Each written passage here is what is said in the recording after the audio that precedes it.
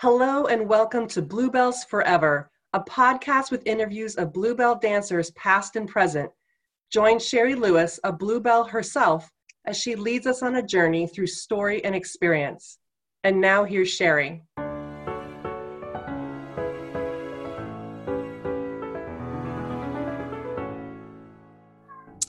So I am joining Karen Burns, who's in a tiara from Blue Sleeves, in her office with a picture of Blue Sleeves from the MGM on a poster, surrounded by beautiful MGM things. And I just saw you 4 days ago in Reno. I went down.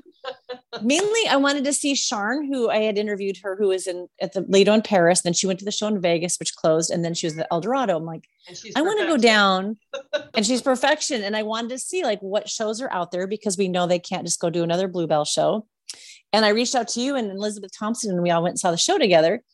And it was so much fun to actually, I saw you on the road trip, which I'll get that a little bit, but it was just fun to go see a show together in Reno, back where all of our, for so many of us, where a lot of our careers started. No, you're pre MGM, you already did some things. So first, thanks for hanging out. And also you wouldn't let me walk home in Reno at night. And so thank you for looking out for me. I would have walked home, like get in the car, get your ass in the car. I'm driving you. Yeah, that's right. I'm driving you.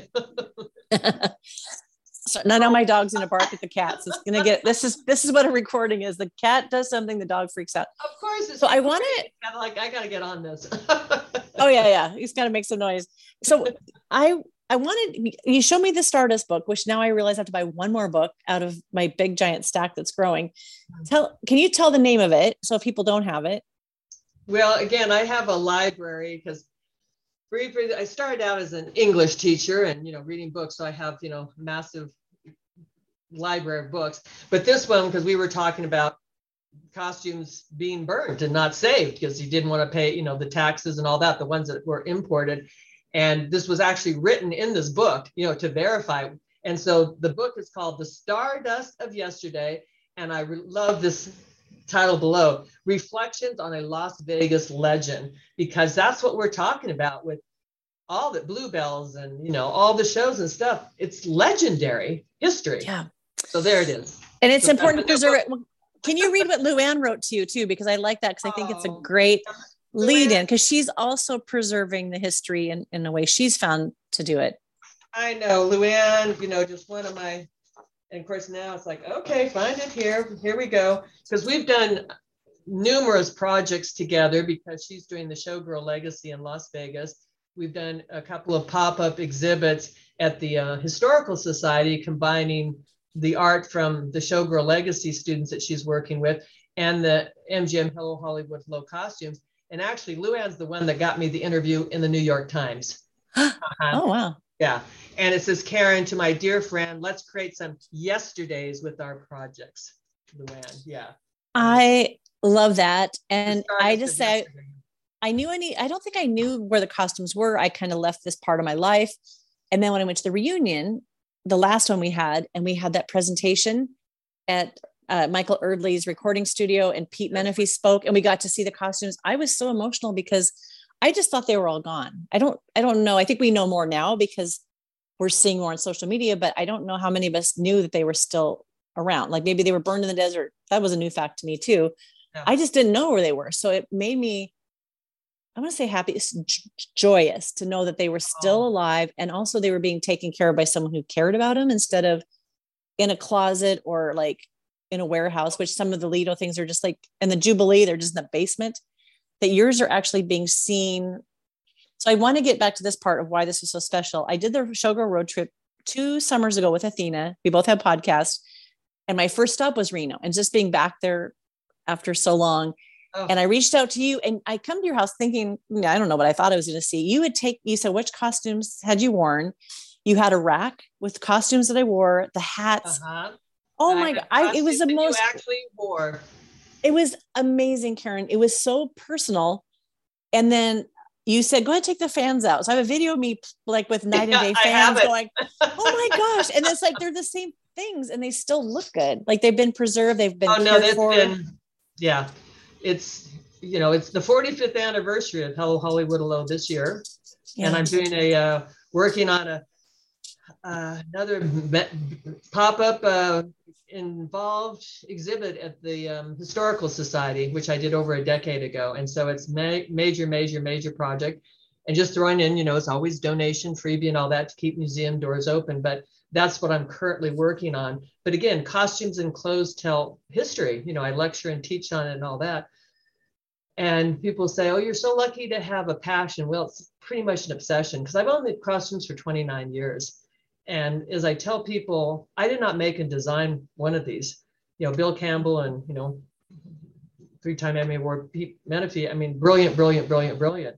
And Pete Menefee, even when you've interviewed him, when you ask the question, do you think these shows will ever come back? And first thing he pretty much says is, no one could ever afford to build these kind of shows again. Yeah. Right. And I'm throwing my hands in the air. And then the other thing, what I say about the costumes, they were all original Swarovski rhinestone crystals. They don't even exist anymore. And you can't even get them. And people don't know how to make this stuff. It's couture costuming that to have the knowledge to make these. So I always like to put that out to people is like, no, I'm just the curator trying to preserve them. I did not make and design these. Well, we're going to come back to that because I really want to I want way more detail on that because I want to hear this whole process. Because I think I told you this last time I saw you last week. I was so excited to see them. And then you were so excited that I was excited. Thank you. And that made me excited because I think you had said, and I felt like I'm doing this podcast. I don't know if anybody cares. Well, I'm finding out people do care. And I think you had so much fun watching me get excited because someone was appreciating. And then you let me walk through rows of costumes and look and touch and see the detail of things I didn't wear. I saw blue sleeves and I got emotional, even though I never wore those costumes. Yeah. But then when I saw the things I wore and the little xylophones and the rose petal thing, you let me play with that. And it was different. It was very different than just seeing them, to see like the sherbet costumes and see all the detail that the audience never would have seen. That stuff did not really need to be there because the audience couldn't see it. But I'm like, these were so beautifully crafted. Oh, yeah. And the quality of the fabric, everything, to get to see them and go, no, I didn't make that up. This really was this grand. They really were this spectacular. And so that was like the highlight of that road trip was I love seeing everybody. And I got to do a lot of great things on that road trip. It's to see the costumes that I wore and to know that they are being cared for with someone who's very obsessive about it, because we should be, but it's, I want to get to why in a minute, but I think I want to go backwards of how you started in this business. Real quickly, just is that is it was like you had, when you were here, you just were just a highlight of your interest and your passion and your enthusiasm for seeing the stuff. Because a lot of people just kind of walk in and go, oh man, that's a lot of costumes. Can I rent one for Halloween? You know what I'm saying? Oh, no. Thank you. No. You do not deserve to wear that costume. And I kind of go, yeah. And so, again, we just both had moments and tears and all that of someone that appreciates and understands it. It's like, oh my gosh, thank you. Because, I need that energy of somebody understanding it, whereas so many people, we won't even go with what people, but I'll give you $150 for that. What? Yeah, right. But also when I do take them to school, presentations and all that, which is a little bit different from museums, I actually have a rack and I tell people you can touch these, but clean your hands first, because you don't get to look underneath, to see the sewing of it and how it's gathered together and stitching and all that. And that's when people, I use the word gobsmacked, they can't believe what they're looking at, to see up close and personal, because you can't do that in a museum, hands off. Yeah. And I'm holding it and showing it and all that. And people just are, even if they don't know how to sew, they're like, what? Yeah. That it's done. Okay, breathe. Cheers. Well, also, I love that I had Athena with me because she didn't do that show, but she had my camera and she was taking pictures, which now I treasure because my face, I'm just like, I'm a teenager. I am like lit up in those costumes. And so I love that she captured those moments. So that was a really a beautiful part of getting to go down there and see that. And so I wanted to see how you ended up even being in these shows. Like, what was your, because you told me you started dance late, because most people start, I was 3 and my mom put me in ballet and I'm too tall. So I'm a showgirl. Let me back up to when this is office. We're going to be talking about a joint project to get these costumes out and seen. Just saying, want to put that out. We're going to do something. Karen Burns, Sherry Lewis. So anyway, I'll try to keep it deep breaths. I was born in California. My family moved to Reno when I was 3. Yes, I'm that old. And some people don't think it's not politically correct because my dad liked to deer hunt, but it's all licensed and all that. And my German Achterliebe, my German mother, she wanted to snow ski. So Reno, deer hunting and snow skiing. So I was raised very, very, very strict by a German mother who, as she always said, I survived Hitler, you'll survive this. Strict, strict, strict, strict. Ooh. Yeah. And I always breathed because powerful, powerful, powerful woman. But her whole thing was sports and athletics. And so I started skiing at 3 as soon as we moved to Reno. Oh, wow. Started skiing, actually broke my leg in 3 places when I was 5. But it was my obsession and passion with snow skiing because of my mother. Yeah. And I was on the junior ski patrol, one of the first women ever, which was a big deal, before women's lib, and later became a professional ski instructor, licensed and everything like that when I was 18. And wow. My passion nonstop, skiing, skiing, skiing. And then actually was locals, that they were 2, and Bob Howard and the Spina brothers, they were skiers, and that's when freestyle skiing became so popular, doing the ballets and aerials and jumps and all that. So much so they tried to get it in the Olympics. Well, I thought, oh my gosh, I want to go on the freestyle ski circuit because I love to freestyle dance. I was good at that, but I had no exposure to arts, culture, movies, nothing, because I worked full time since I was 10, German mother, and only got to watch TV on Sunday, Walt Disney. Yeah. Yeah. Only time to have popcorn and Coca-Cola and watch TV and Walt Disney. That was it. You can't watch Disney without ours is grape juice and popcorn, but it's a ritual. Also learned how to sew and make all my own clothes starting when I was 10. And I had to earn the money to do the material and sew my own clothes. And I was teased a lot, as you can imagine, But anyway, digressing on that, but that's where I have such an appreciation of costumes and clothes because, I was required to knit and sew because you never had idle hands. I had to knit, sew, crochet, doing something, or reading. But anyway, I'm digressing, of course. No, but that's interesting. And so, but when you're raised by a strict German mother that survived World War II, And now I'm going off, the heroes that she thanked the Americans every day of her life for saving them. And my uncle and all my family was heroes in World War II. Okay, digress. So I'm going to go on the freestyle ski circuit. I knew people and this and that, and it was a big, big deal. And it's like, and I'm moving my hands all over the place here. It's like, well, I need to learn the hands, for ballet skiing and for presentation and all that. So a week after my 20th birthday, because I was going to the University of Nevada at Reno as an English major, German minor. And so I walked into Maggie Banks, Margaret Banks, as so many people, Yep. Had no idea who she is. I mean, come on. She assisted Jerome Robbins in West Side Story, worked with could write a book on her. And we later became bestie friends. Yeah. Oh. Best friends. Breathe here because she's phenomenal. Anyway, those people that know Maggie Banks will understand this. I walk into her studio that was off in Mount Rose, and I walk in, I go, hi, I want to sign up for ballet classes. And there's Maggie sitting at her desk giving me the, one up and down look. And out of her mouth comes, how old are you? I said, I just had my 20th birthday. You're too old to start ballet dancing. And we became bestie friends. She denied that she said that, but people that know said, oh, she absolutely said that. And you're too old to take ballet classes. You're old to be a dancer. I go, oh, no, I don't want to be a dancer. And I told her, freestyle skiing and I want to learn the arms so that when I ski, I have the proper ballet arms. And she said, oh, okay. Now it gets even better. Well, I want to sign up for a series of classes because it's cheaper than one class at a time. She goes, no, just take one class. We'll see how it goes. And that's pretty much my whole dance career. Just try it, see how it goes.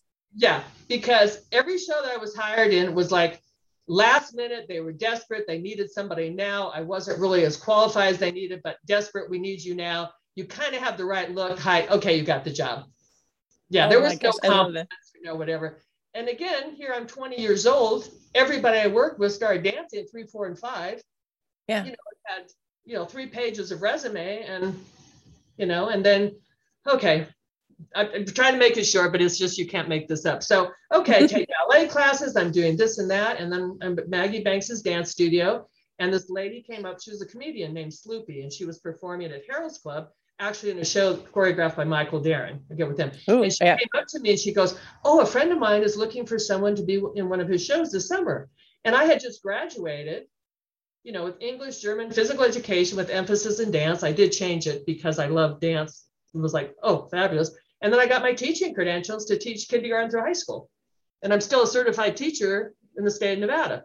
Yeah, just renewed my teaching credentials. So I'm thinking, oh, I'm looking for a full-time job to be a teacher this fall. It's this summer. Well, that might be a fun thing to do for the summer before I take on a regular job. Well, I didn't know that it was for the famous drag queen, Jamie James, Frisco Follies. He was the first one to bring female impersonators. He was a big deal. He shared a marquee with Frank Sinatra at Harris Tahoe. Wow. I could write a book on him. Gorgeous, brilliant, fabulous, and great. He impersonated Cher, Dolly Parton, you know, all of it. Designed and made his own costumes, did everything. And so I go to the East Coast to be like LaCaja Fall, the real girl in the show.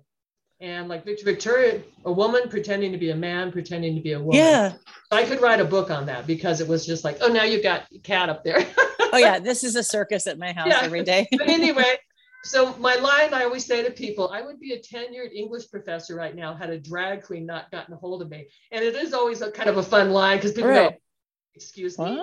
That's by Julie Andrews, and I could go on with her. Yeah. Yeah, woman pretending to be a man, pretending to be a woman.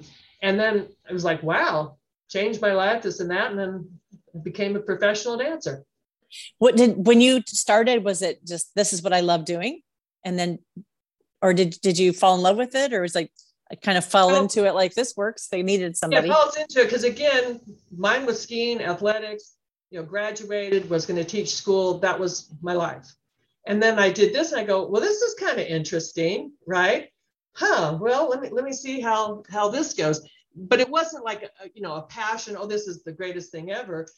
Well, other than when I said I added another major with physical education with emphasis in dance, and myself and 3 other ladies, we were the first one to graduate with the dance distinction at UNR. Now they actually major in it, but we were the first ones ever through, with Kristen Avancino, who tragically passed away recently.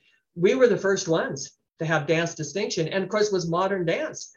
That was it, modern dance and dancing for your soul and expressing it. And that was a passion, Mm-hmm. And then I found out you can't really make a living with modern dance. But anyway. Yeah. But anyway, going with that, it was, and then again, I was going to keep this short, but I've got it in front of me because I can't remember it myself. And so I do this drag queen show and I go, well, wow, this is crazy. What is this about? And again, I could write a book on that. And then I get a call, actually Maggie Banks, Michael Darren, well-known choreographer. He did Paula Abdul's Cool Hearted Snake. Yeah. Actually one of Juliet Prowse's dancer in her shows. And of course, Maggie Banks was best friends with Juliet Prowse. She's actually her son, Juliet Prowse's son's godmother. That's how close they were. Wow. And she calls and goes, Michael Darren is here. He's, arriving. He's looking for dancers to go to Mexico. What? Huh? So I go to audition for him and he comes in, has a briefcase, opens it up, takes out his dance shoes. I'll never forget that. Gives me an audition. He goes, well, because he was a big time. Yeah. You really had to know how to dance. And I had been dancing 2 years and done a drag show. And he looked at me and he said, well, you're not as trained dancer that, I'm looking for, but you got the right look. And I need somebody in Mexico in a week. So I'm hiring you. Yeah. Again, my whole career. Whoa. So I go off to Mexico to do Viva Las Vegas in Acapulco, Mexico, 1978. And that's where I met my best friend, Kia Crater, and we're still best friends. Oh, tell her to do an interview. I'm trying to get her. Yeah. And then I'll go next to, she's the reason I got into Hello Hollywood. So after I did that, I did Excitement 79 at the Sparks Nugget, which Michael Darren had also choreographed, and which was so crazy for me because I worked at the Nugget at 15, starting as a busser cleaning tables, and then ended up as a waitress in the showroom to work my way through college with all the celebrities. And so it was so weird to be back dancing in the cabaret, Oh my gosh. So you had to be good enough. I mean, because you started late, but you must have had a lot of natural ability. They're not going to, not just because you're tall and pretty, you have to be able to move. There had to be something there, but it's really amazing with 2 years of dancing. Because some of us started at 3 and we probably just, didn't appreciate it the same as someone who starts later, maybe understands their body or who they are better. I don't know. I think that that's really fascinating that you had it enough to get in there. Well, thank you. And again, I was going to keep this 5 minutes. I'm already. So again, my thing is, I was the most clueless chorus dancer that probably ever stepped on stage, and particularly with Hello Hollywood Low. So blah, blah, blah, blah. And again, kind of real, but Chris is Hello Hollywood Low. So I met Kia Creator, in Acapulco. I left the show early because, I was engaged, going to get married, come back to Reno, to come back to Reno, and then Kia comes to town, and then I try and make the show. Kia, again, we're still bestie friends. Colin said, I was in Hello Hollywood Low show. I'm going to go back into it. You can come with me and come watch the show from the light booth, to see the show. You want to come with me and see the show? And I go, Hello Hollywood Low, MGM. What? Well, okay.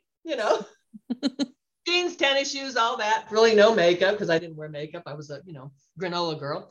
And we're sitting in the light booth. It was the first time I saw Hello Hollywood Low from the light booth. I'm still like, thank you for your head. Because it's like, how awesome is that to be? That's an amazing view. Yeah.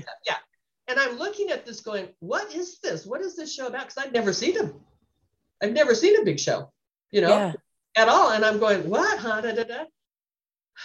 So Kia says, oh, let's go down, and say hi because she could go backstage. And I'm still just like, where am I? What is going on? I had no clue. Clueless. Go down there.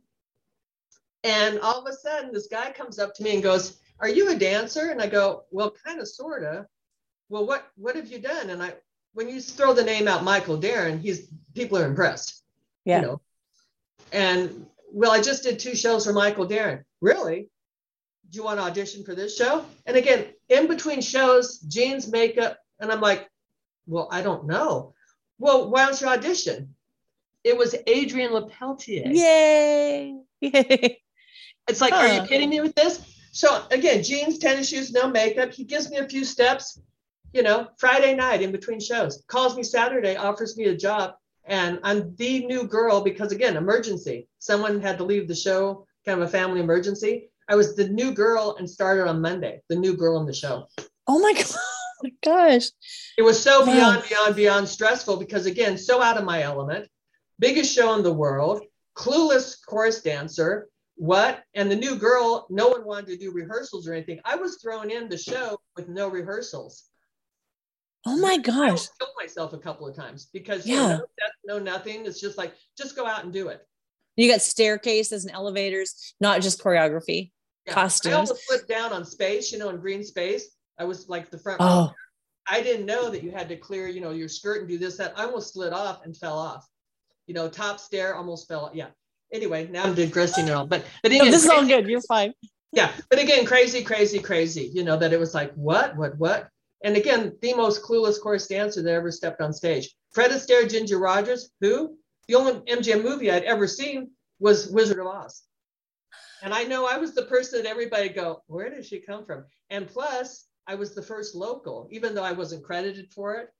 Someone else a couple of years later was credited for being the first local, but I was the first local in the show. I, graduated because so many people went to school while they were at the show or, later after they left. So it was college, local college graduate, and I was married. I've been with my husband 48 years. And so how many people were married in the show?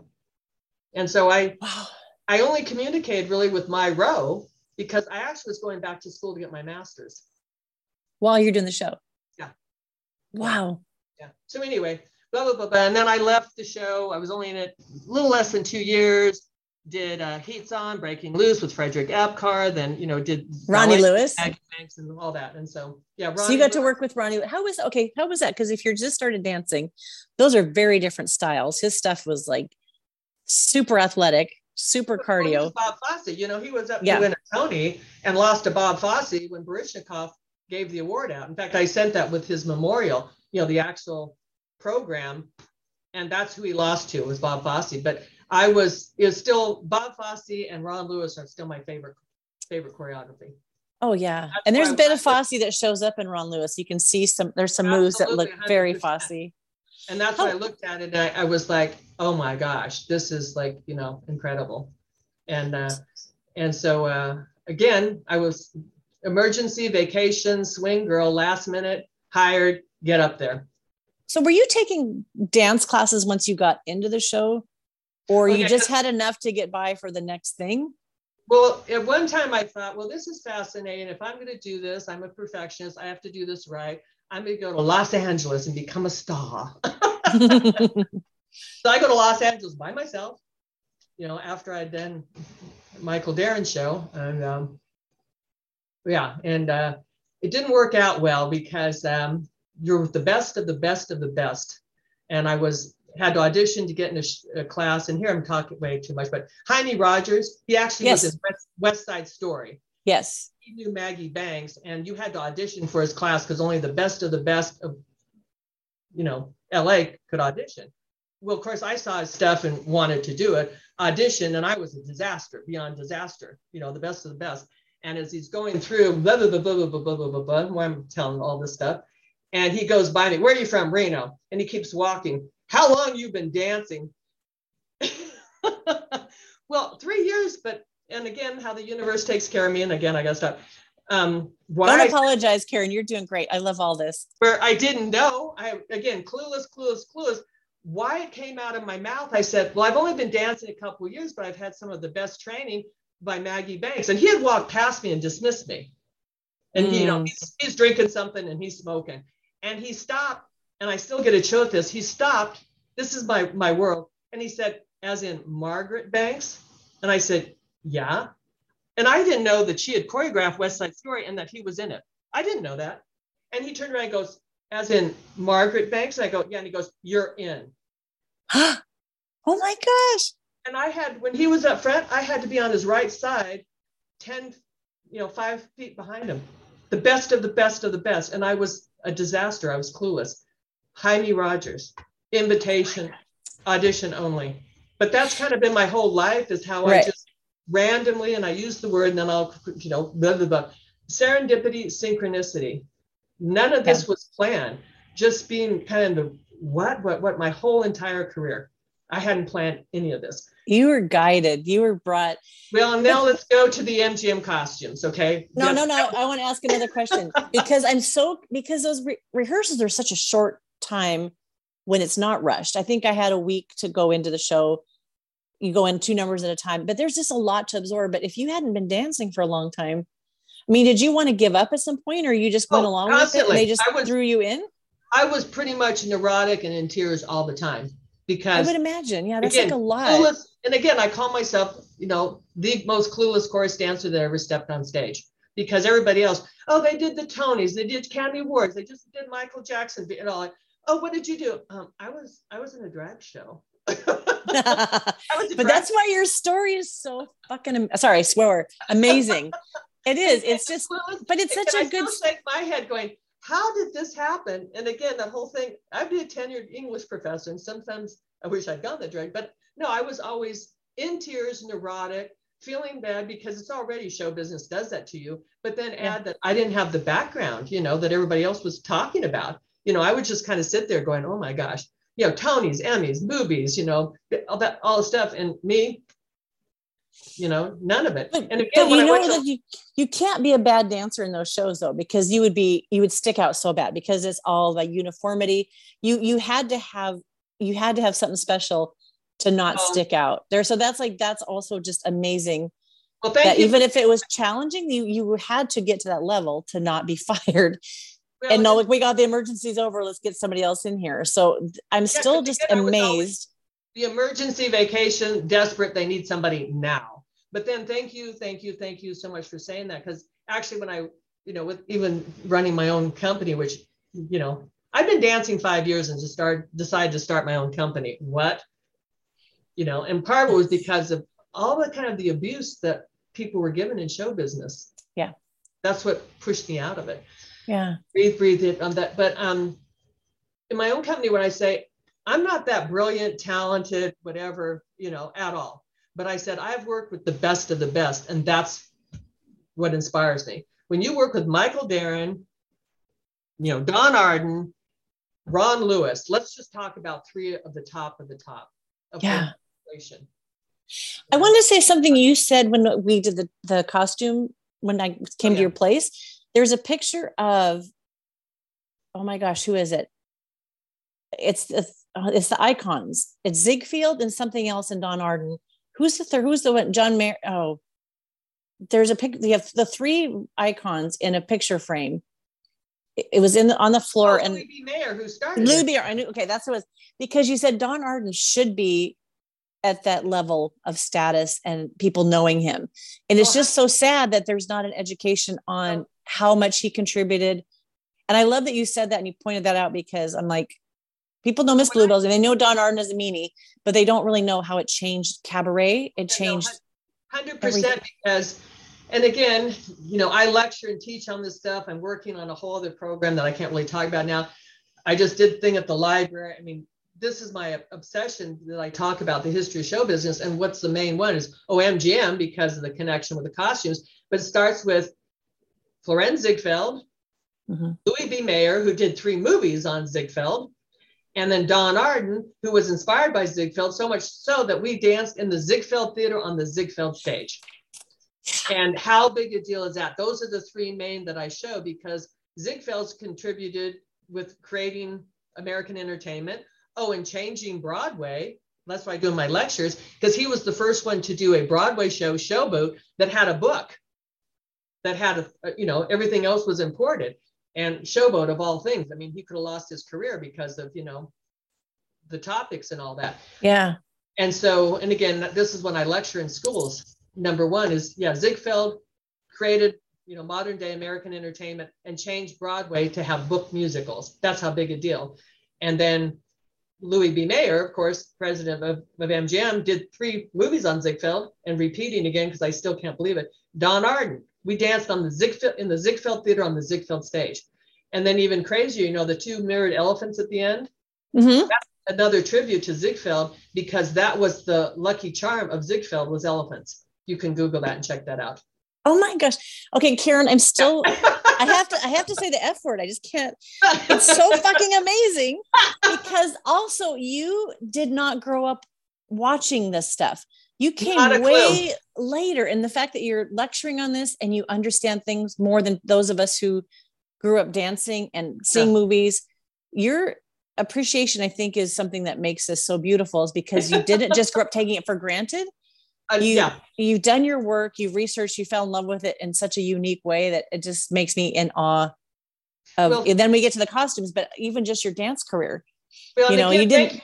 Thank you for saying that, because again, clueless until I was in my mid-20s, and I actually got it when I was starting my own company. It's like, I need to research this stuff now, because I don't know any of these movies, any of these shows, anything. And then I got obsessed with watching movies, and I'd go to Las Vegas, and then I have to let with Luann. I'd go to Las Vegas and I'd see, after 1 or 2 afternoon shows, early evening shows, midnight shows. Sometimes I'd see 3 to 4 to 5 shows in a day. Those were the days when there was that many options. That many, because I was trying to educate myself. Yeah. And then again, watching everything with MGM and Docutainments, all that was like nonstop, because I had no idea. And I thought, if I'm going to, stay in this business and produce, I need to watch stuff. And then I went to that session, is just learning, watching everything and seeing every show. Yeah. A crazy, crazy obsession. And then, then I'm almost done here. With all these people, whatever, I didn't know who Don Arden was. Oh, then back it up, he is attributed to, I don't know, still as one of the 100 most influential people in Las Vegas. You can Google that. And the lights of Las Vegas were dimmed when he passed away. Very important. I didn't know that. Wow. Yeah. Throwing that out there again. Yeah. Now, if he's still considered that, at the time he was considered one of the 100 most influential people of Las Vegas. I didn't know the man, didn't, rehearse with him, do all that. And now I'll tell one last story, not last. So you're good. I'm in Hello Hollywood Low. I've given my notice. I'm leaving, because, I'm moving on. I've been there, in between contracts, like 2.5 contract, but so I'm leaving the show. And so Don Arden, and I don't know if Bluebell was, but Don Arden is showing, and of course, everybody's stressed. The makeup, and everybody's freaking out. And I'm going, why is everybody just freaking out? Who's Don Arden? It's good that you didn't know to be afraid. No, I didn't know to be afraid, didn't know who he is. And I've given notice I'm leaving the show. So, okay, fine. Again, you can't make this up. You know, in-house cattle calls, makeup, you know, we're all standing there lining up. And this is how clueless. Standing next to him was I go, which one's Don Arden? They pointed, he's sitting there, you know, drinking and smoking. Oh, that's Don. Oh, that's Don. Oh, okay. Again, I'm standing in line. Which one's Don Arden? You know, and everybody's like, and it gets even better. We're lined up. Don Arden comes up, blah, blah, blah, goes, who's leaving my show? Oh. Well, first I step forward. And there's a gasp. Everybody, oh. And I'm looking around. The only one stepped forward in front of the entire cast, you know, 130 people, going, in my mind, why am I the only one stepping forward? I know I'm not the only one leaving the show. That's what's in my mind. Yeah, and contract is done. Yeah, and again, gasp, and people kind of go, and again, that's why I'm clueless. I'm standing there going, well, this is weird, right? Thank goodness, again, divine direction. Serendipity, synchronicity. Don Arden, only conversation I ever had. He goes, why are you leaving my show? Thank goodness I didn't tell him, oh, well, I've been dancing for 4 years and I'm going to start my own production company, Karen Burns Productions. I'm going to compete with you, Don Arden. Right? Thank goodness. Again, divine direction. I said, I'm actually going back to school to get my master's. Good one. Right.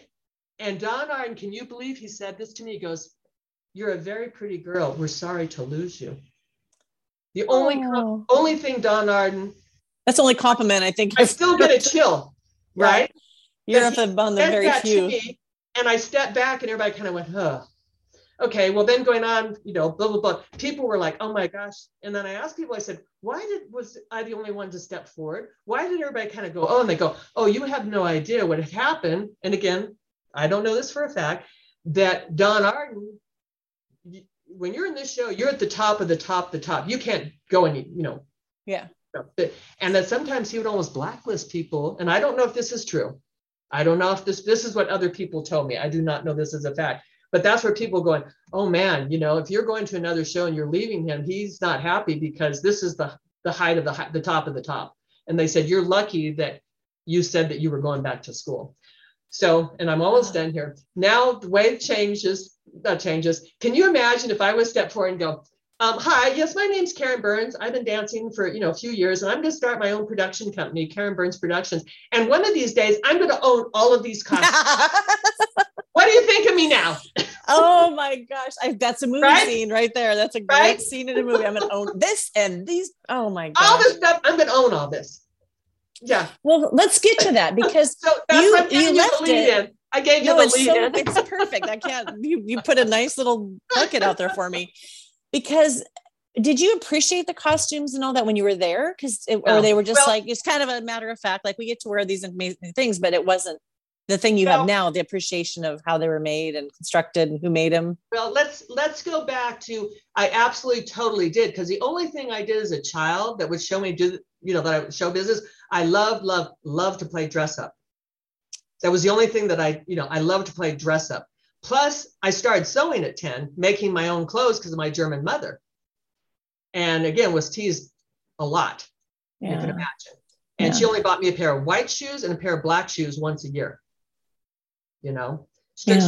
So I had such an appreciation because I knew I had to sew, I had to crochet. I knew all that, you know, and so I had such an appreciation of these costumes that even at that time going, oh my gosh, I'm sure glad I don't have to make this. And I bonded with, you know, the crew so much, an appreciation of them maintaining them and sewing them and repairing them. And I'm having a moment. They all was so many times saying, thank you for your appreciation. Because, you know, and now I'm going, because I wasn't real popular, but we won't go there. I got in arguments with some of the dancers when they treated the wardrobe people like shit. I said, Right. you're treating this person this way when they're helping you to get on stage? Are you effing kidding me? Oh no, I didn't make friends. And of course the wardrobe staff would come and hug me because I had such an appreciation of their skills and what they were doing to maintain these. No, that goes way, way, way, way back as a chorus dancer, you know, and again, that whole thing, don't you ever yell or get rude to it. No, They were always, there's always stuff falling off. There's gems falling off, things being ripped. They were never not busy too. No, 100%. And that's why I'm bestie with all them. But Ian, I'm going out there. But no, I had a total, complete appreciation. And again, yeah, that's the only thing as a child, playing dress up and appreciation for costumes and all that, 100%. But that's why, again, going into the passion of saving these costumes, because I understand 1,000%, you know, and yeah, where were you? I keep Menifee going, they'll never create, because no one really has the skills to create this stuff anymore. Yeah. The workmanship, it wasn't passed down like it used to be. Like except for Loretta Wright and Donna Howe and all that, who, you know. Yeah. But I'm even thinking like the Plumassiers and the people that's gone. There's nobody that's passed it down for years that knows the art of people. Yeah. I went to Paris. I got to go to Plumes de Paris. So my question now is, when you found out that the MGM Hello Hollywood was closing, where were you, or what did you have any? Because I want to know what would make you take this huge thing on. Like, were you still kind of engaged with the show or the people in the show, or when you moved on to do other things, did you stay connected to Hello Hollywood? And then finding out that it's closing, like how that affected everybody? Actually, in a good way, bad way, I just had moved on. Yeah. You know, because then I was dancing, you know, with Frederick Abkar. I was running my own company. I was, you know, driving to Tahoe. You know, I was sleeping 4 hours a day and all that. Sorry. No, I love it. That's the hint of, oh, be quiet, move on, you know. No, that was to the dog, not to you. Okay. That was to the dog. That slap wasn't for me. Okay, I'm so used to it. Karen, quit barking. But again, I was making and designing and buying my own costumes for my own company. I was sewing them. I was making them, you know. Yeah. And so I was, you know, busy on that, you know, because I had my company from, when did I start my company? I always have to laugh, you know, look at this, is I started my company in 1981. And that's when I left Hello Hollywood, 1981. Yeah. So I've been in business, you know, 42 plus years. And so again, just the learning curve, because clueless, but I did know how to sew and make costumes, you know. I was doing that, and then choreography, blah, blah, blah, blah. So I really had no connection with Hello Hollywood, or all that, because I, you know, had moved on. And then, you know, thank goodness, knock on wood, for whatever reason, you know, I was doing pretty well in business and doing shows and events. My main client was the RSCVA, Reno Sparks Convention Visitors Authority. That was my first client. Yeah, I went to over 90 cities and 3 countries promoting Reno Review, promoting Reno. And who were my first business partners were Adrian Lepeltier and Victor Culver. Yeah. Whoa. That's why I sent that picture to him, because the costumes that we accept, Adrian and Victor and Jim Griffel sewed some of them. So that was the connection, was with them, right? And at the time, because of contract, none of the MGM dancers could work with me because it was out of contract. And later on that changed. And again, I could, you know, name, you know, 40 names here of people in Hello Hollywood Hello that worked with me, some on the road and some on special events. And I kind of did the business theater. Yeah. I've been hearing about that. You know, business theater and stuff, which I own some of those costumes, business theater. And it was just like so crazy. Again, how am I in this position? What, you know? And I still am throwing my hands up in the air. What? Because yeah, all these incredible dancers worked with me. Again, I could give you a list of them, you know, and on the road. And actually still, when I was on the road, I was still dancing in the shows. And then I had to stop doing that because it's like, oh, no. Mm-hmm. Can't be dancing the show, producing choreograph. So I kept, and of course, then when we had our daughter, it was like, okay, now I'm really, you know, okay. But then not backing up, but it's like, okay, so I'm doing shows and events, special events at the Hilton at the time, because it was MGM Bally's Hilton. And I'm there and all the costumes are in boxes, stored in boxes and all that. And supposedly they spent over $10,000 just on boxes and wrapping. That's how. Really? Yeah. And again, I can't factualize any of this, because it's all rumor, hearsay. Right. But it's like boxes everywhere in all the dressing rooms. You couldn't even walk in, and the band room that boxes up to the ceiling. Right. And here I'm backstage doing shows, and I sometimes was the only one backstage. And it was a little concerning to me because I wanted to buy these costumes. I was the only one backstage, and I could open a box.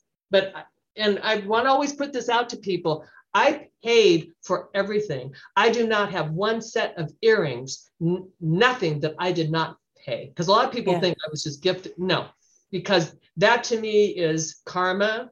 Yeah. 1000%, legal, good karma, all that kind of stuff. I did not take one of those costumes. And I actually had a concern, and I won't say who. I told security one time, I said, I have a concern here that I'm the only one back here. I would like to buy some of these, and I'm back here by myself. And it was an interesting, thing with security. And now I'm going off on a whole thing because it's like, no.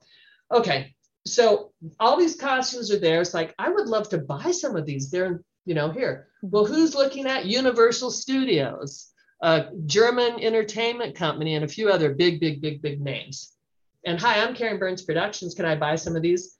And the entertainment director would always kind of laugh, pick up the phone and said, security, get this crazy woman out of my office. Did you want to buy them for your production company? Just have a few for a smaller. Okay. Yeah. Can I have 5 of these and 10 of these and 5, Yeah. I don't need 1,392 costumes. Right. Only the MGM can put that many on stage. Yeah. Where I say 1,392 costumes, and each costume had anywhere between 3, 4, 5, 8 pieces to it. Yeah. Right. Oh. I just want this and that. And again, I'll never forget. I got this. And again, the universe. Thank you. I would like to buy these. How do I do this? And again, not one pair of nothing. Mm-hmm. No. Entertainment director. After years and all that, I go, I really want to buy some of these, Well, yeah, the Hilton kind of needs some of the room here. Give me a list of, what you want and what you're offering to pay. And this is not confidential because I'm putting it out there, the universe. I won't say the people involved, of course. What? So I type up a list, and I have next to me the MGM Hello Hollywood program that, of course, because I talk about every day, I went through, each one of them, oh, can I have 5 of these, 6 of these, 8 of these, the whole thing. And I actually didn't even ask for any of the showgirl costumes because I really didn't have a connection with it since I wasn't a showgirl. And I didn't ask for any of the big parade because I didn't know any of the MGM movies. Again, clueless. I love this so much. 2 number top ones, the showgirls and the musicals, right? So I give this person this list, and I'm standing on stage. It's a little confidential, everybody. I'm standing on stage, and the stage was open, to where the drop is like. Yeah. And I'm standing there, and blah, blah, here's the list, and basically was said, quadruple this by 1,000, and maybe you can buy them all. And I almost literally fell into the hole. Oh my gosh. Because there was nobody else wanting these, right? They were just sitting there all this time. Universal Studios, German company, and all that kind of stuff. But again, they did want them all. I have my by my desk. I'm at the right place at the right time doing the right thing because my whole life has been opposite of that. But I have this here because in what universe, and I'm throwing my hands up, a chorus dancer, no name, Karen Burns, no experience, no background, no funding, to be told that. What? I still am gobsmacked. Yeah. What? I wanted like 30 of the costumes, and now you're telling me. So that was July 1st. I found financing. I found a warehouse, and I hired 2 trucks and 4 guys to help me. And I moved it out July 3rd in 48 hours. Oh my gosh. And had a signed contract because I was afraid they were going to change their mind. That someone would have an understanding of, are you kidding? They just did. Giving this no-name person this what? And thank you, Hilton, for whatever the universe is out there. That, are you kidding me? July 1st, July 3rd, 2 trucks. And boxes and boxes and boxes thrown in. The only thing I was told that the staircase showgirl costumes, no. I did not take one rhinestone, one bra, no, nothing. And I had 4 people backstage helping me go through all this stuff, right? Yeah. And that went for us. And there was a list of other things I won't go into that were to be sent to, to Jubilee. And not sure what happened to them, but I was instructed pink staircase and miscellaneous other things, and I had a list of it. These are going to Las Vegas, and that was a separate thing. And again, won't go into because they didn't make it there. They never. I don't know, because that's not my business. I was just box. Is this every earring, every underwire of the pink staircase? Of course, no. I would have kept a few of them. I know. I wish I had that. But I had the finale ones, which was yours, right? And they were sent down. And again, and a lot of boxes just going through, except because they were all labeled, phenomenally labeled. But anything that was pink staircase, showgirl, and then again, a list of some other ones I won't not go into, but these other ones were ones that I was not supposed to have. And they were in boxes, and they were a bit, and here they are. And these were the boxes that were labeled. And then I had these 2 trucks, down in the basement, pull up, just throw anything there. And interesting, there were a lot of empty boxes, and a lot of theft have taken place. Oh, of course. Yeah. People had access to it. And that was my concern when I told security. I said, a lot of these boxes are open and I can tell they're empty. And I want to make sure that people know that I'm not the one that took this stuff. Right. That was smart. Karma. No. And security, they understood. They go, yeah, we know who you are and we trust you of all people. Yeah. I mean, how wonderful we said that by security. Because I said no. And again, a lot of empty boxes, and there are a lot of pieces missing. Interesting. And where it is. And who's going to show up with that? Like, hey, I have a question. Once you got home, did you go, holy shit, what did I just do? Like unpack it and go, what did I just take on? Oh no, my husband was not happy. Yeah, here I'd taken out a loan. Yeah. Paying for a warehouse, had to pay people to do that. And God bless you, engineer husband. He's like, what did you just do? I can see being caught up in wanting it and like, what am I going to do now? Because if you have a small show, you're not going to get all those on there. When did it occur to you? Yeah, they can wear 12 costumes at a time on a pop-up stage in Canada somewhere. Oh my gosh. When did you get the idea to use this for like preservation and education? Because I love what I've seen I know probably don't even know a tiny sliver of what you've done with these costumes. There'll be a convention and they're wearing Nob Hill, or I'll see Heatwave show up. But how did you figure out what to do with them once you are owning these and they're in a warehouse instead of just sitting there in boxes forever? Yeah. How to get these seen and educate people on why this matters that you did all this? Well, good question, because I'm still trying to figure this out. Because this year I've owned the costumes 29 years. And again, 45th anniversary, and doing another. And I say that because I understand museums, freebie pop-up exhibit at the museum. Because when I did one like 10 years ago, they still say it was one of the most popular exhibits ever. And of course, working with Pete Menefee, and they've been on loan, in Las Vegas, and I was on the panel, Pete Menefee, blah, blah, blah, blah. But it's just kind of the cycle of things, I guess, because, first, who me starting a production company, what was I thinking? Again, clueless. And then doing that, and then making costumes, and having, some minor success of doing stuff. And well, this is kind of interesting, My main clients were Harris Lake Tahoe and El Dorado. Harris Lake Tahoe kept me in business for 20 plus years, did major events, and did Boulia Vineyards 100-year celebration with Jay Leno, did some pretty big things, and using these costumes. And people just were like, what? Because I remember the rhinestone dress was from Night and Day. Yes, you brought one of those out for me, and I go, and the fans, I can't believe I wore that. And we would have people that, and I'm not putting it down, have no interest in arts and could care less. Those dresses would run on stage, and you could just see people go, oh, you know, because what? You're solid, Crystal. Your dress is solid. The light would hit those. And again, people are eating and drinking and they don't care, you know, and those dresses particularly would run on stage and there would be silence and people's mouths would just go, wow. And there's only like 10 of them. Yeah. And that's when I had a moment of costumes and clothes tell stories and histories and all that, and the attention it draws. And this doesn't exist anymore. And as each show closed and closed and closed, because I was involved with Jubilee, the closing of it, a whole other story. And the choreographer assistant called me, again, a whole other story, I won't go there. You know, went down there for Jubilee because they wanted to include Hello Hollywood Low and and I was there for the, you know, repurposing of it and the closing of it, you know, connect with Bob Mackey, Pete Mann, blah, blah, blah, blah. But, you know, that whole history, again, never a short answer of realizing that this history and the stories, they're going away. You know, and then the lead, you know, closing.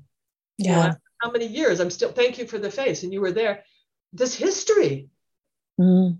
And it's like, I got to try to preserve this. And so I'm putting this out in the universe now because I need help. I don't know what to do, you know, because I've had stuff. And again, people have offered me, Halloween costume, $100, $150, $200 for a costume, or can they rent it? Thank you for the face. What are those night and day? Weren't they like $10,000 a dress? Well, you know, they might. Or that's counting the fans or something. I heard 10,000. Interesting enough, I never talk about, you know, the quality or the cost of them because I do have some of the original costs, which I found at a toppled metal cabinet in the boys' bathroom a few years after I bought the costumes. What's all this stuff on the floor? Of course, I'm looking and some of the original costs, and it was going in the garbage. Oh my God. For the face. Wow, there's just like no care at the end of this. So random, right? Again. Yeah. Yeah, and I have, you know, 6 books and all that, but some of the original costs. And again, you couldn't even duplicate that now. Because again, the rhinestones, they don't even make that quality. So I really don't know, you know, what the value is. But again, if I have to do a Debbie Reynolds, which, you know, my icon worked with her, tried to help her save the costumes. You know, if Debbie Reynolds couldn't save the original MGM costumes, why should I save these? But it's like that whole thing of, or how can I, not why. It's like, who knows the value? Because again, normal people, quote unquote, and I don't, unless you, and again, repeating for the third time, that's what people have offered me, a couple $100. And it's like, that doesn't even pay for the one line of Swarovski crystals across the neck. Anyway. Yeah. Oh, yeah. So what was saying is like that whole thing, the history, because I would have been a history major. I've always been intrigued. I love, love, love history. That's all I watch on TV, the History Channel, you know, all the history. And it's like saving this history because costumes and clothes tell stories. Yeah. And history of arts, culture, and entertainment. So that's where my passion goes to. And when I lecture from everything from, in fact, the first program I'd ever did was young audience dancing shoes, you know, with my teaching and all that and some of the MGM people were in that, you know, kindergarten through high school. And these kids were like, what? Ballet, tap, jazz, you know, and I get all excited here because it is an obsession passion. But when I go in and lecture, you know, have my rack of costumes and I say, hi, I'm old, but I'm not that old. But I remember when Reno was one of the entertainment capitals of the world. That's what and these kids look up from their phones and computer and go, and you're senile and drugs, old lady. And then I get done talking, you know, Charlie Chaplin, Marilyn Monroe, you know, on and, you know, and I just wrote a thing about that. Thousands of the biggest stars in the world ever were here. And people don't know this. And I have to, you know, kind of let it go because it's just, and when Hollywood came to Reno, Hello Hollywood Hello, biggest show in the world, biggest stage in the world, biggest little city in the world. It was a big deal. Big deal. Hello Hollywood Hello. So trying to save this, but not only that, is trying to find people with interest. Well, I talked to Loretta. I went and had wine at her house, and she talked about doing one of your presentations, and she said that you were amazing at what you do. And she said you talked about the Hollywood history that leads into that, because if you just start with something that people have no reference, but she said there was a lot of older people that came that remembered seeing the show. So are the young people seem interested, or who seems to care? Like the people who remember what Reno was like? Because I've heard people that live there, like when your friends came in town, you take them to see Hello Hollywood. Hello, that's what you do. Oh yeah, that was the #1 show that and that was instead of going to see the Louvre or whatever in Paris, in Reno, you go see Hello Hollywood. Hello. And they remember that time. They remember that time of glamour. But I don't know if the young people care, because I have young dancers that are now interested because of the podcast and going, wait, we don't get to do this because now there's not this option for dancers to go to these shows and get paid to travel.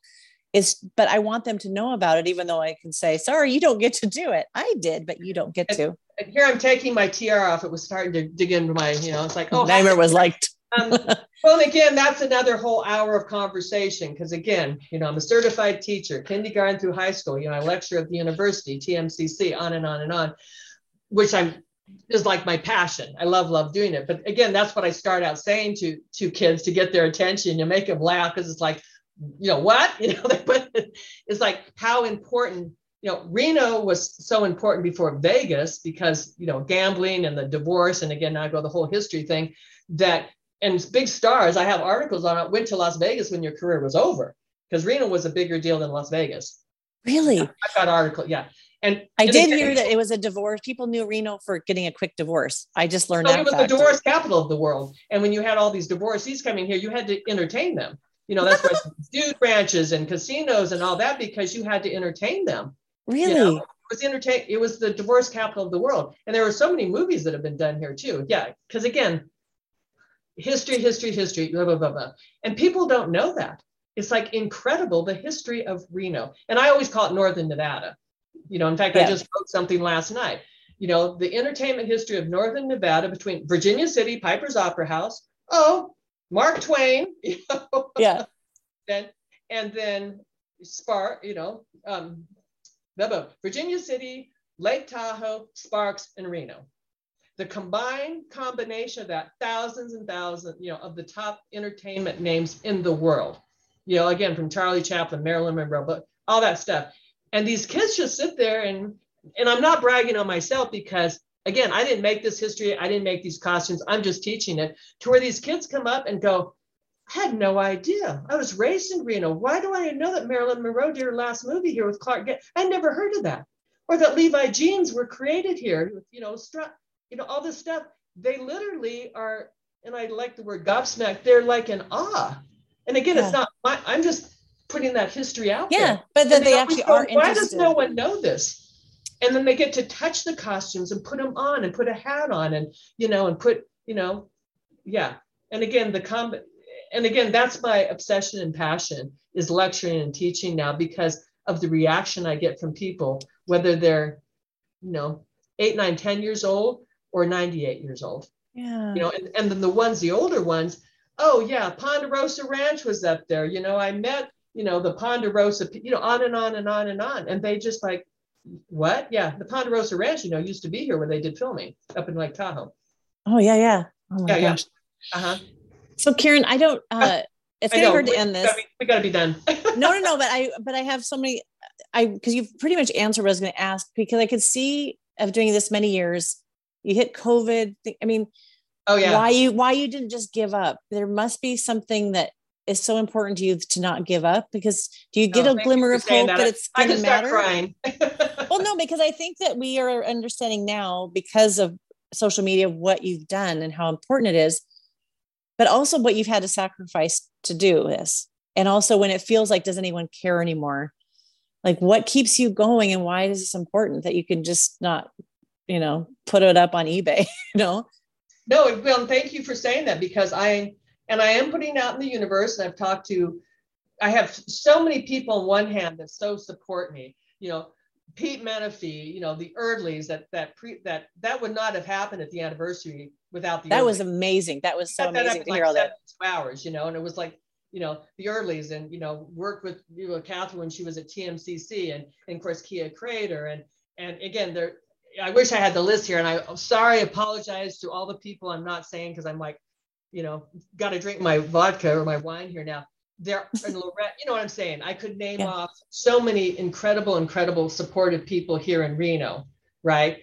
That, oh my gosh. So I want to put that out, just supporting. But it's it's so many people's history. Again, I always put that out there. Believe it or not, it's not my ego, and it's not about me or Karen Burns Productions. Not at all. It's about this history that people, I wish they want to know. And when I put it out there, people are like, oh, but again, it's so big because I cover so much, again, history, Sammy Davis, Frank Sinatra, on and on and on, because I start with that and people are like, what? And then I usually, end it with Hello, Hollywood, hello, my part, and then the costumes telling stories. But it's like the biggest names in entertainment ever. And what to do about it. And like when they closed Harrah's Reno, I thought, okay, this is a sign that, because I worked with Bill Harrah, knew Bill Harrah, did his birthdays, had, billboards advertising Harrah's with costumes that I created. Yeah. I just heard that when I was in Reno that Harrah's closed. And I'm like, that feels like the last nail in the coffin. Thank you. Yeah, just like, no, that's Harrah's is going to be there forever. And it's like, no, this is. Yeah, he was the one that started it all. First trade in the stock market. I knew him, worked with him, did marketing, promotion. Long history thing. But anyway, go to the negative here because of COVID. Everything was shut down with COVID, and Harrah's never reopened. And some people could barely get their private stuff there. And I know so many people that I got a call, Karen, you want anything from Harrah's? Make sure it goes to the Automobile Museum. And, and there's private personal stuff that I'll share later on, that my connection with Harrah's stuff that I have. Breathe. I get so distracted because you can see I'm putting it out in the universe because I need direction. Yeah. I need help, which I've never put out there before. What am I supposed to do with this stuff? Why do I have this? Why did I say the nugget sign, the Harrah's postcard? You know what I'm saying? And it's bigger than this. It's like, why do people call me, and why do I have this stuff, and why am I put there? Because I'm not rich and famous. I'm not a curator. I don't have a name. No, but why in the universe is this stuff here? And I'm reaching out now to say, what am I supposed to do with it other than auction and sell it? Right. And this is the first time I've ever expressed that, and I'm expressing it publicly. Yeah. Because I've never, ever said that. And there's part of me that can't believe that I've just said that. But again, it's that time. What am I supposed to do with this? I think that we're finding each other. We're understanding, like you said, with the Lido closing, the importance of preservation, or maybe before we took for granted. So I knew somebody was going to write a musical about Miss Bluebell. There's people have these ideas, and we have all these creative minds that are spread out all over the world from the shows that we did. That what if there is some collaboration, or there's enough interest to go? I'm so glad Karen didn't get rid of those, because now, but it's hard to ask you to hold all this for all of us. And what's hard is maybe there is something by just people understanding your passion and why this matters. Because like we said, the Vegas ones, an auditor goes out and watches them burn it, and so they don't have to pay on the taxes, and ours are still preserved. And I have to say, my favorite picture, it's my finale costume that you let me put on, and you had to help hoist me into it because that thing was so stinking heavy. I went, oh man, I wore this without my high heels, because my whole body went, ooh. But then to look at the detail of Pete Men, and then now, I didn't know who Pete Menefee was. I knew he did it. So to get to have him on more than anybody else on my show, to have that talk that you guys did together, and then to put that on 40 something years later and go, I had no idea how, I mean, I knew they were beautiful, but I did not understand what a privilege it was to wear that, and that it's still there. And I got to put it on. So I want to thank you from the bottom of my heart for that, to get to experience that, not just to see a picture of it, but to actually up close see that. That's what you just said. When I take the costumes and stuff, it's not a picture, it's not a movie, it's not a museum, other than clean your hands. Right. I did wash my hands and feel it, because it's actually touching history, that whole thing. And that costumes and clothes tell history and stories. And now again, the whole thing, who was the famous designer that going off here? Because museums, and this is what Debbie Reynolds, now I'm going, because I worked with Debbie Reynolds, tried to help her say, but God bless you, Debbie Reynolds. It's like she tried. I went twice to Las Vegas when she had her museum and her, casino there, lost funding, all that. She was building a museum in Dollywood and lost funding for it. And now I'm having a moment that, because I was able to wear original Edith Head costume, Shirley MacLaine with Edith Head. I was Shirley MacLaine, a whole other thing for a fundraiser here. And I asked Miss Reynolds when I was working with her at the time and actually trying to assist her, I said, have you ever thought about, and again, sharing way too much, but this is Debbie Reynolds. Miss Reynolds, again, I did a show with her. I just posted on Facebook and all that. She was fabulous, wonderful, great. I said, did you ever think about doing like a fundraiser like Edith Head did with her with costumes? Miss Reynolds, no. Costumes and clothes are the most personal thing you have. It actually touches your skin. The last skin to touch this costume is the last skin that's going to be in it. Out of Debbie Reynolds' mouth. Thank you for the face. Oh, wow. And she could not save it with the Academy Award. No, it's a whole thing. And when she auctioned the costumes, that was the hardest day of her life, she said. And she's been through a lot. Yeah. But anyway, I digress on that because it's only been the last 10 or 15 years with the Metro Museum of Art that they have, the costume thing. Costumes, no, they were not important at all. People were not interested. And that's through Debbie Reynolds. And now it has changed. And the Metropolitan Museum of Art, again, I know, not that I know too much, but this is an obsession, passion to say. And I'll have to look at the famous designer, somebody's probably listening, that actually did it. And it was the biggest biggest exhibit that ever happened. And it was costumes. And I wish I had it in front of me because now I'm all, here. And it's like, what? Finally. And it was well over a decade ago.